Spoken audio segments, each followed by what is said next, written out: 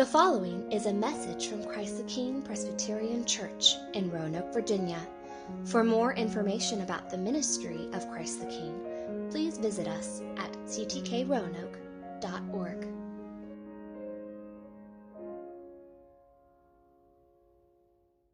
Well, good morning. Good morning. Welcome to Christ the King. My name is Penny, and I'm the pastor here. And friends, it is great to be with you. I'm glad that we can join together and we can sing and we can pray and come to the Lord's table and sit under His Word. If you are a guest or a visitor, welcome. The portion of the Lord's Word that we'll be looking at this morning is found in 1 John 1. So if you have a Bible, you can turn to 1 John. We began a brand new sermon series just a week ago. We are going through the books of 1st, 2nd, and 3rd John this winter and into the spring leading up to Easter. And we're going to spend the majority of the time in 1 John. And we started last week looking at John 1:1 through verse 4. This morning, we'll pick back up in verse 5 and go through 2:2. If you have a Bible, you can have that open. There are Bibles in the chairs in front of you. Now, a week ago, I said that one of the purposes, there are a few purposes, but one of the purposes for which John wrote this book is found in chapter 5. At the very end of the book, John tells us that he is writing so that we would know our salvation. So he's writing so that we would be assured of the salvation that we have. Now, we're going to get into that verse in a few weeks. We'll look at it a little more in depth. But it's that eternal life that John speaks of that we all desire, isn't it? I mean, who doesn't want eternal life? Free from the struggle of pain, the burden of sin, sadness, those things to be no more. I mean, that is the life that we desire, isn't it? And to be assured of that life is ours in Christ and we will one day experience it, I mean, that is what we all long for. But even as we are assured of that salvation that John speaks of, there should be a question that starts to maybe rise up in our minds and in our hearts. When we look at our lives, we might start to wonder, well, that's fine. That's all well and good, the eternal life that is ours. But what about sin? And more specifically, what about my sin? I mean, when we sin, does that assurance just melt away? Does it go away? Well, John's taking up that topic in the next few verses, and not just the next few verses of chapter 1, but moving into chapter 2, he's turning our attention to that topic, the reality that our lives, though we have life, new life in Christ, though we have assurance of our salvation, the truth is that our lives are still marred and marked by sin. And so John's turning our attention to that topic and to what we're to do with it. And so with that in mind, let's read John 1, beginning in verse 5. John writes, "This is the message we have heard from him and proclaimed to you, that God is light and in him is no darkness at all. If we say we have fellowship with him while we walk in darkness, we lie and do not practice the truth. But if we walk in the light as he is in the light, we have fellowship with one another, and the blood of Jesus, his Son, cleanses us from all sin. If we say we have no sin, we deceive ourselves, and the truth is not in us. If we confess our sins, he is faithful and just to forgive us our sins and to cleanse us from all unrighteousness. If we say we have not sinned, we make him a liar, and his word is not in us. My little children, I am writing these things to you so that you may not sin. But if anyone does sin, we have an advocate with the Father, Jesus Christ, the righteous. He is the propitiation for our sins, and not for ours only, but also for the sins of the whole world." Friends, this is the word of the Lord. Thanks be to God. Let me pray for us. Heavenly Father, we do thank you for your word. We come acknowledging our need for your cleansing work, acknowledging our need for your forgiveness, your mercy. I need it. We all do. And so we pray that as we come to your word, that you would show us your grace again, that we would cling to your kindness, your forgiveness, and that we would walk with you. And so we ask that you would meet with us, and we pray this in Christ's name. Amen.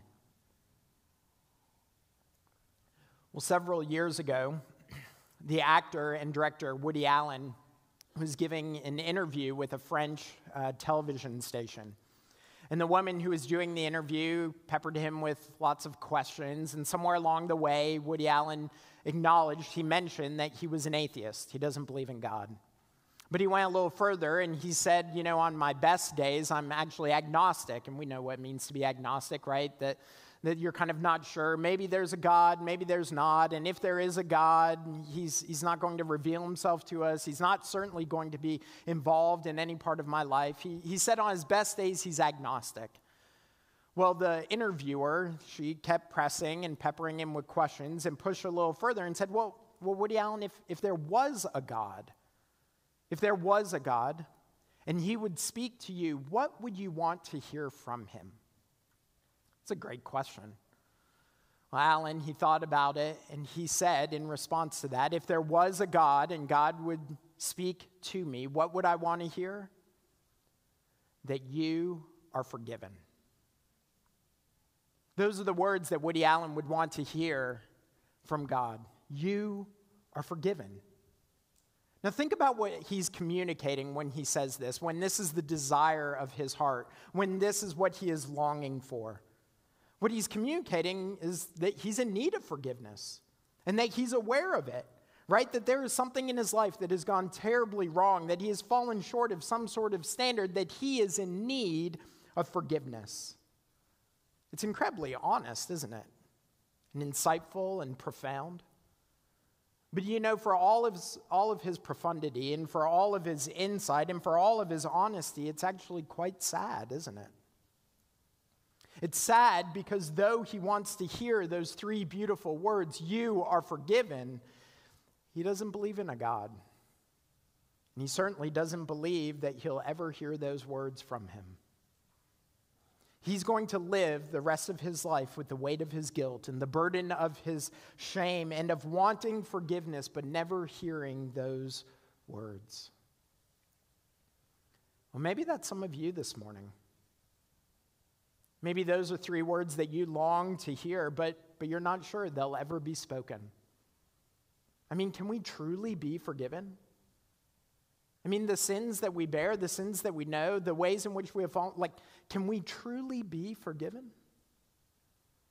And before we answer that question, we have to see why we are even in need of forgiveness.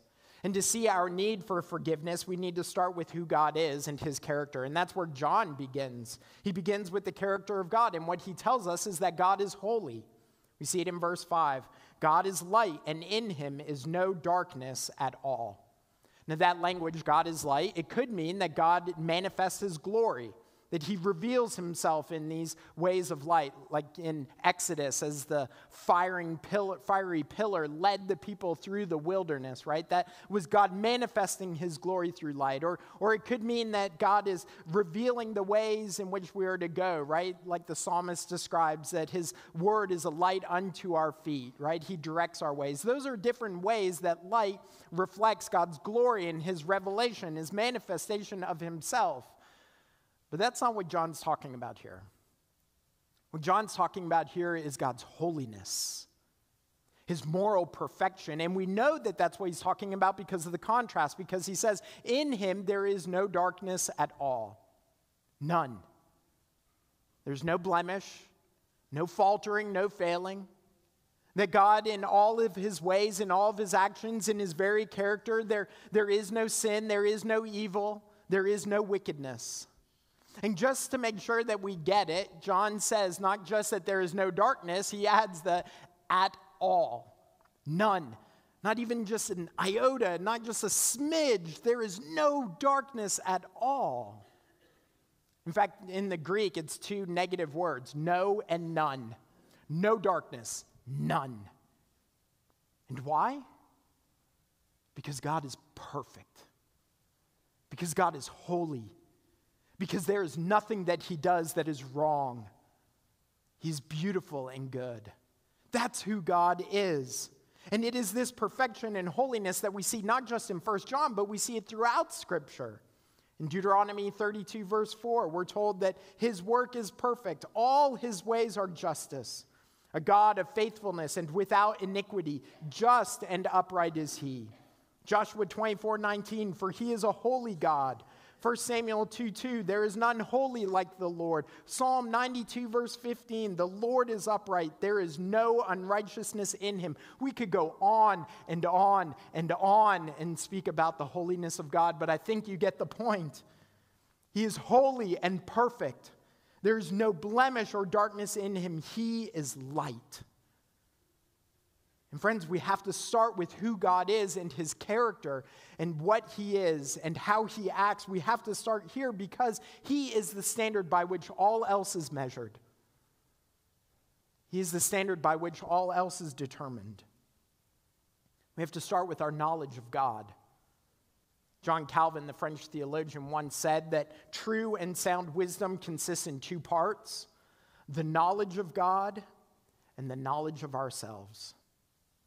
And what do we know of God? He is holy and perfect and good.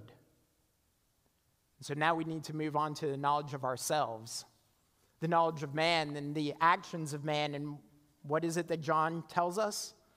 He tells us the action of people is that of sin. Look at verse 6. If we say we have fellowship with him while we walk in darkness, we lie and do not practice the truth. Verse 8, if we say we have no sin, we deceive ourselves and the truth is not in us. Verse 10, if we say we have not sinned, we make him a liar and his word is not in us. So in these three verses, we have these three if-then statements. Did you see it? If we say we have fellowship, if we say we have no sin, if we say we have not sinned. And then we have these then statements. Then we lie. We deceive ourselves. We make him a liar. See, what John is trying to impress upon us is our need to recognize our sin, that we have fallen short of God's glory. Now, these if-then statements aren't just impressing upon us our need to see our sin, but it's actually telling us something about the audience in which John was writing. You see, it seems that there were those within the churches he was writing to who were claiming that there was some sort of perfectionism that they had achieved, that they do not sin any longer, or they were denying their sinfulness outright. And so John is challenging that. Now, I imagine that for the majority of us, I would venture to say probably all of us, none of us are coming in here this morning talking about our sinlessness. Right, this morning, like when you woke up and, if you have kids, you're dragging them out of bed, you're getting them in the car, or maybe you're doing that with your spouse, right? And you're trying to get here, right? You're probably not sitting there walking in the doors thinking, man, I am so holy, right? No, you see, that's not our problem. Our problem isn't our sinlessness, thinking that. Though I will tell you, as an aside, a few years ago when I was living in South Carolina, I did meet a man who told me that he had not sinned for 5 years. In that moment, I wanted to go ask his wife and his kids what they thought. But it was a funeral, so it wasn't appropriate for me to do that. But y'all, that's not our problem, is it? That's not what we're doing. No one here, I would venture to say, is claiming perfection. Right? And we're not claiming to be without sin. No. And yet, I think we've become very comfortable with our sin. And we oftentimes minimize our sin. Right? We adopt the tagline of a TV show from a number of years ago that said, we're not bad people. We just did a bad thing. I think that we can easily adopt that posture. Right? Like, I'm not a bad person. I just sometimes stumble. Just sometimes make a mistake. I sometimes slip up with my tongue. I sometimes just, I'm not a bad person. I'm certainly not as bad as they are. I mean, that's what we do, isn't it? We say things like, it's not gossip. It's just a prayer request. Right? We say things like, it's not that bad. It doesn't hurt anyone. No one will know. It's just a little mistake. It's a stretching of the truth. It's not as bad as what he did. And I'm certainly not as bad as she is. I mean, that's what we struggle with, isn't it? But friends, the truth is that when we adopt these postures, we're minimizing our sin and we're excusing it away and we're becoming comfortable with our sin, not other people's sins. We are very discomforted by other people's sins. They make our stomachs turn and they make us feel uneasy and all these, but our sin, well, it's not that bad. And what we're doing when we do this is we are tacitly acting as though we don't sin, or that we don't need to worry about our sin. And y'all, that is a dangerous place to be. Because the one who says we have no sin or we have not sinned is deceiving himself and making God a liar. That's what verse 10 says. We make him a liar and his word is not in us. Y'all, that is a dangerous place to be. When we look at God and his holiness, what we're going to see is not just his holiness, but we're going to see our sin. And you know what we'll see? We will see that my sin and your sin is far worse than we could ever imagine. It's far worse than we thought it was. It's not just not bad, it is worse.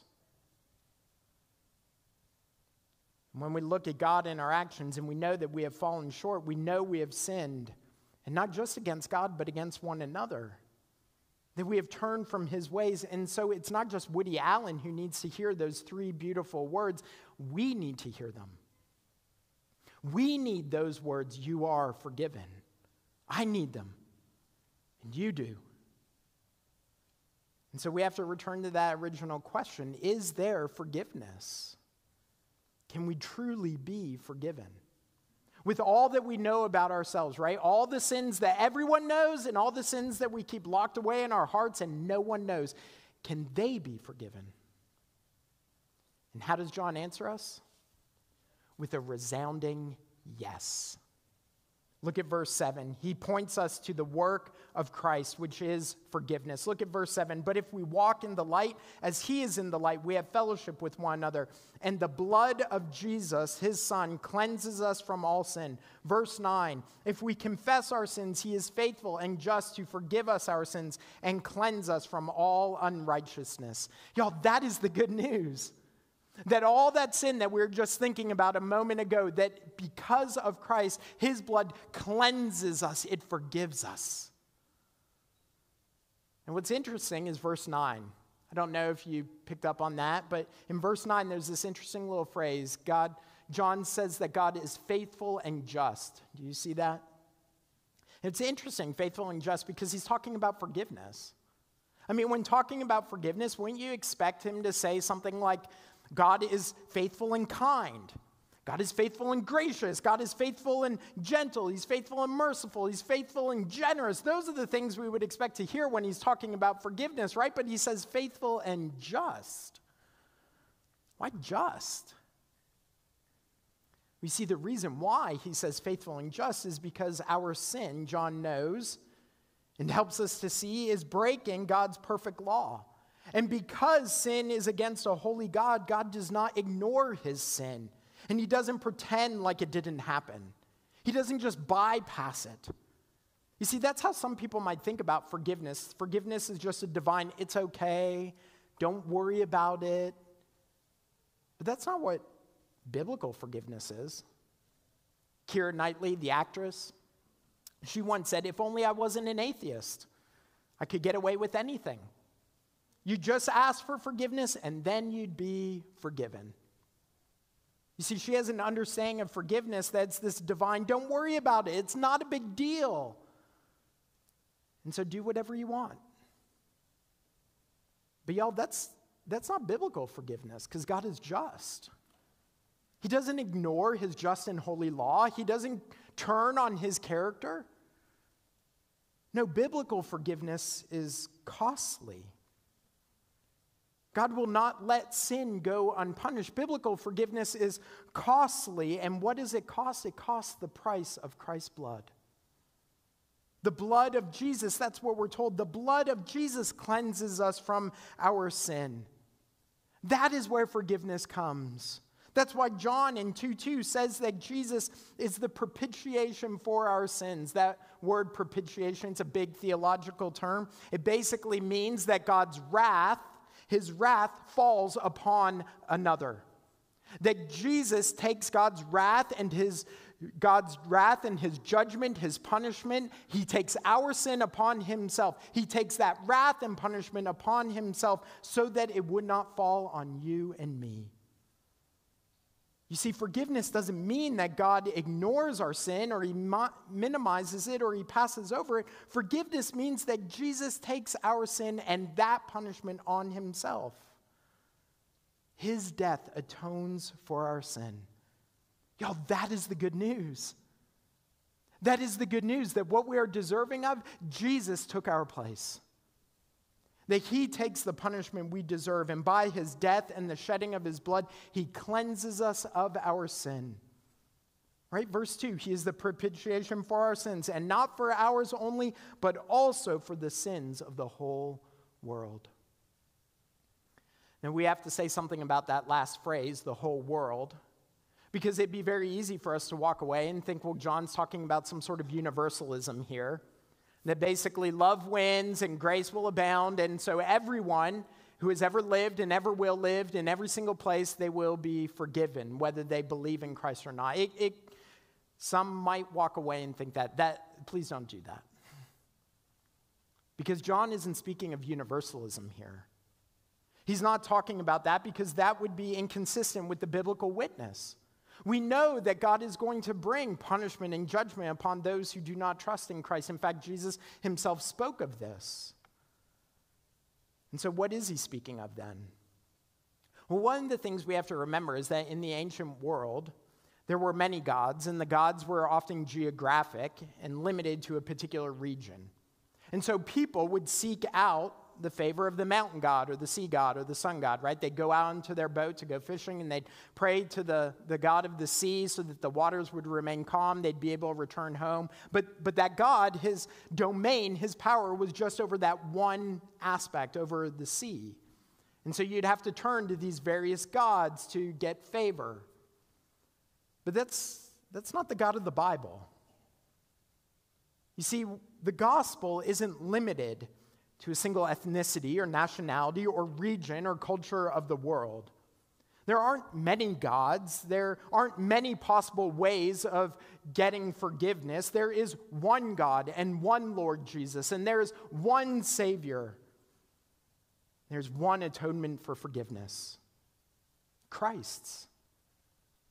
Again, John Calvin, to return to him, he says under the word all, John refers to all who would believe and those who were scattered through various regions of the earth. For the grace of Christ is really made clear when it is declared to be the only salvation of the world. You see, that's what John is telling us, that regardless of where you may be, whether you are in the east or the west or the north or the south, whether you are Asian or European, African or North American, there is one salvation, and it is Christ. And he is the Savior of all who would believe. There's one salvation, and it comes only through Jesus. And so, friends, as we recognize our sin for what it is, we have to come to Jesus and confess our sin, repenting of it, looking to his work on our behalf for forgiveness. Looking to him, not to our works, not to mine. We come to Jesus confessing our sin, and we're not simply looking to our remorse, right? Like it'd be easy as we come confessing our sin to just think, well, look at how bad I feel. Like I'm overwhelmed by guilt, so therefore, God, you must forgive me. Or listen to these beautiful confessions I have made, right? And how long I have made them. And I'm just beating myself down over and so therefore, God, you must forgive me. It's easy for us to take that posture, but when we do that, we're making our salvation about our confession and about how bad we feel and about our remorse. Now listen, don't hear what I'm not saying. We should feel bad about our sin. Remember, it's worse than we even know. And we should feel remorse, and we should feel guilt, and we should confess. But we are not saved by our confession. We are saved by Christ. As Karen Jobes put it, she says, the efficacy of confession of sin lies not in the confessor, not in ourselves, but in the faithfulness and righteousness of God, whose Son's blood was shed for this very purpose, for the purpose of forgiveness. You see, friends, because of what Christ has done, we come confessing our sin, knowing that because of what he has done, there is forgiveness today. There is forgiveness today, even now. Y'all, even now, before the Father, Jesus stands as our advocate. That's what verse 1 tells us. If anyone does sin, we have an advocate with the Father, Jesus Christ, the righteous. And so the picture that John is giving us here is of the heavenly courtroom where justice is handed out, and Jesus stands in that courtroom and he speaks on our behalf. And when he speaks on our behalf, he doesn't speak about my good works or my good deeds or yours. No, because there are not enough good works. There are no good works that would bring us into God's presence. No, what he speaks and what he invokes is his righteous works. He stands before the Father as our advocate, as our mediator, declaring that we belong to him, that we have been and are forgiven because of his work. And so, friends, come to the Father. Today, come honestly confessing your sin. No longer walk in the dark, but expose that sin to the light. Come to the Father. Declare his holiness. Confess that we have fallen short. Confess that we deserve his just punishment and lay hold of the grace given by Jesus. For friends, there are three beautiful words that God, because of Christ, declares to his people. He says, because of Jesus, you are forgiven. Amen. Let's pray. Heavenly Father, we do thank you that because of what Christ has done in his work alone, because of his death and resurrection, we do have life. We have forgiveness of sins. And so we cling to that truth. We grasp hold of that promise. We ask that you would make us assured of the forgiveness that Christ gives, that the forgiveness that you give because of Jesus. Father, let us live as a forgiven people, turning from our sin, confessing it, and walking in your light. Do that in our midst today, and do it all the days of our lives, so that today and every day we would honor you, our God who loves us and forgives his people. And we pray all this in Christ's name, and God's people said together, Amen.